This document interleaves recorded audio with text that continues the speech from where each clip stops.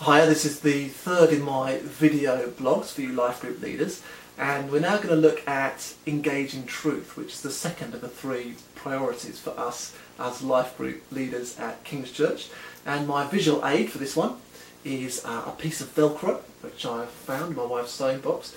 There we are, piece of Velcro, proof. You'll see why perhaps in a minute. But I want to look at two things here under the why section. Why is engaging truth so important? Firstly, why is a sermon-based approach really important? I want to explain that. And why is getting the Bible out and engaging with the Bible so important in life groups? So let's look at this sermon-based idea first. Here's a quote from a guy called Larry Osborne, who wrote Sticky Church, hence the Velcro, who's influenced me quite somewhat. He says that the ultimate goal of a sermon-based life group is simply to Velcro people to two things.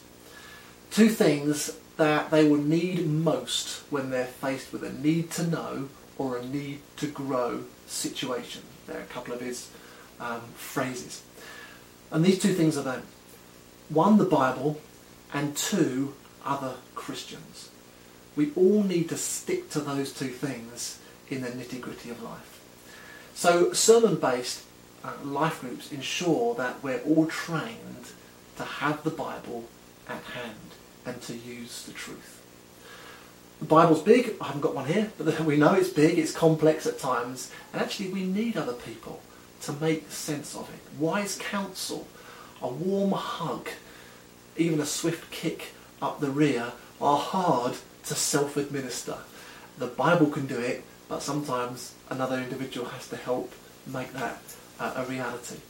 So here's three reasons. Firstly, I think a sermon-based review in life group helps to actually enhance or maximise the impact of preaching.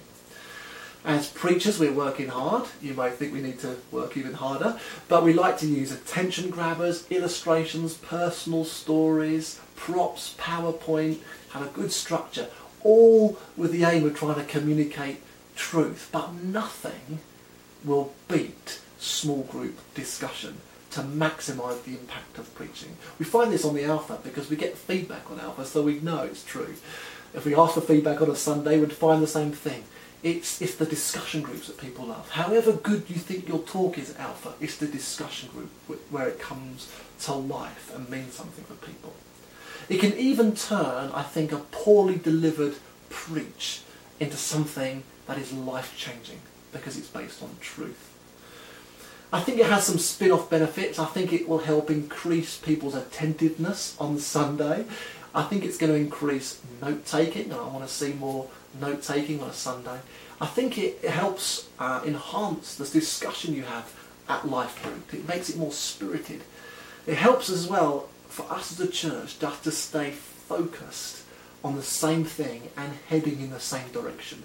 And I think if every life group was very different, then we'd lose something of that benefit.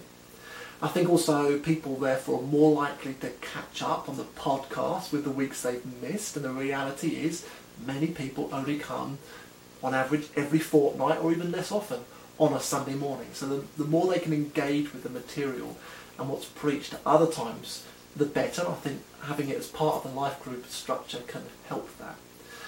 I think also it just will generally help people become more familiar with biblical truths and principles. Maybe people are used to being inspired, but there's nothing like familiarity to really help the Bible come alive for us. So that's number one. Number two, I think this approach will help to make life groups more accessible.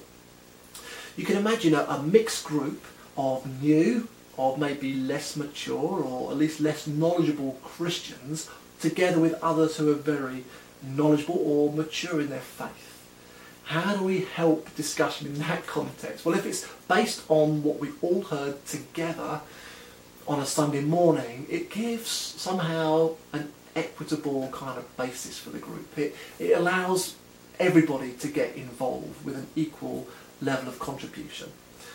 People, I think, are already going to be becoming prepared to the group because they heard the same thing. If they've done any other preparation of looking through some questions or grappling with stuff on their own beforehand, again, it's just going to enhance the preparation, and it's going to help people contribute and take something wherever they're at from the group night. I think it's very hard if we go into a brand new subject on a Tuesday night to bring everybody with you on that one occasion. People often need a bit more preparation before they can contribute. And the third reason, it makes it, I think, easier for us to find and to raise up new life group leaders. And finding new life group leaders can be notoriously difficult, and it's not just locally. I know other church leaders find it a challenge, and we want to remove unnecessary challenges from that.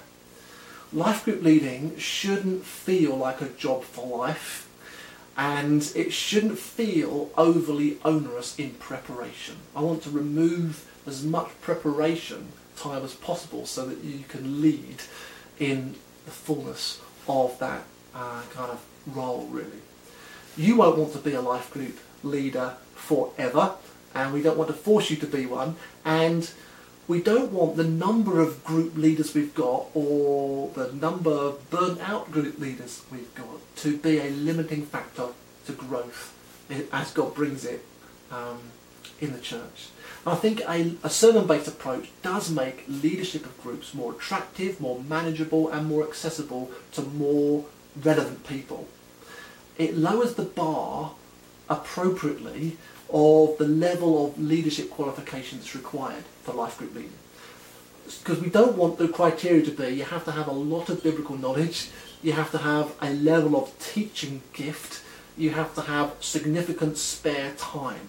It removes that kind of level, really, to something a bit more appropriate. Yes, facilitation skills and group skills are helpful. Of course, a growing relationship with God is important, and a heart for other people and a warmth at gathering them, I think, are more likely to be the criteria we can then aim for and achieve. Now, you may be very able and very prepared and open to organising and delivering your own programme of Bible studies and notes, etc. That may be great, but I'd encourage you, with me, to consider the bigger picture. The bigger picture of us moving together as a church in one direction, and the bigger picture in terms of leadership development. And your leadership development may be around the art of delegation and raising new leaders and helping me to identify them and prepare them for taking on either your group in time or a group from you or another group that needs a leader. So I'd encourage you to look at it that way. So the second thing I want to look at this session is reading the Bible. It's my firm conviction that the Bible is integral to our spiritual growth. If you like, I see it as the hub of Christian discipleship, and all other spiritual disciplines kind of radiate from it. I think reading and studying the Word of God or listening to it has the biggest impact on our spiritual growth and our fruitfulness than anything else. Yes, of course, prayer, worship, everything else is important, but I think reading the Bible is at the hub. I can quote a couple of people that might agree with me, but I'm sure there'll be others who would disagree. But Jack Deere, who's not only a man of the Word, but is a very charismatic person, a gifted prophet, he said that the most common way the Holy Spirit reveals Jesus and speaks to us today is through the Bible. So yes, we like the Holy Spirit's kind of breadth of activity, and we want to be surprised by God's voice, but it's in the Bible where we find he speaks to us still the most. Another quote, Donald Whitney in Spiritual Disciplines for the Christian Life said, "No spiritual discipline is more important than the intake of God's Word." A couple of surveys for you. A survey in 1980 for Christianity Today concluded that regular Bible reading had the biggest influence on shaping a person's character and their behaviour and in making them more like Jesus. That was the conclusion of their survey. A more recent survey by the Evangelical Alliance amongst evangelical Christians found that 88% of us agree it's important for every Christian to read or study the Bible on a daily basis, but that in practice only half, 50%, say that they do. And actually I imagine that's an optimistic figure, because I think the Evangelical Alliance sampled from a self-selected panel of people visiting their website, or people perhaps who subscribe or are members of their organisation. So I think that might just skew it towards a more positive end of the estimate. My encouragement is that you start the kind of sermon-based review by reading the relevant passage of Scripture, or that quite early on you use some of the other passages that we've suggested to be read out loud together. 4 quick reasons for this.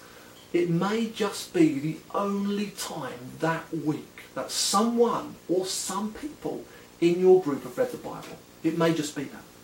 Number 2, it may just prompt them to do it some more. Number 3, it just emphasises that we're reading and we're studying and learning from the Bible, not the sermon. We're engaging with truth. We're not reviewing someone's preaching ability. And finally, I think it does encourage a good habit of people always having a Bible to hand, or the electronic version of it this day and age. I think people should have that on a Sunday morning, at life group, almost wherever they are in life, having the Bible to hand as the sword of the Spirit in position for daily life. So there you go. There's why I think engaging the truth is an important component of life groups, and in the next session we'll look at how to make that come alive. Thank you.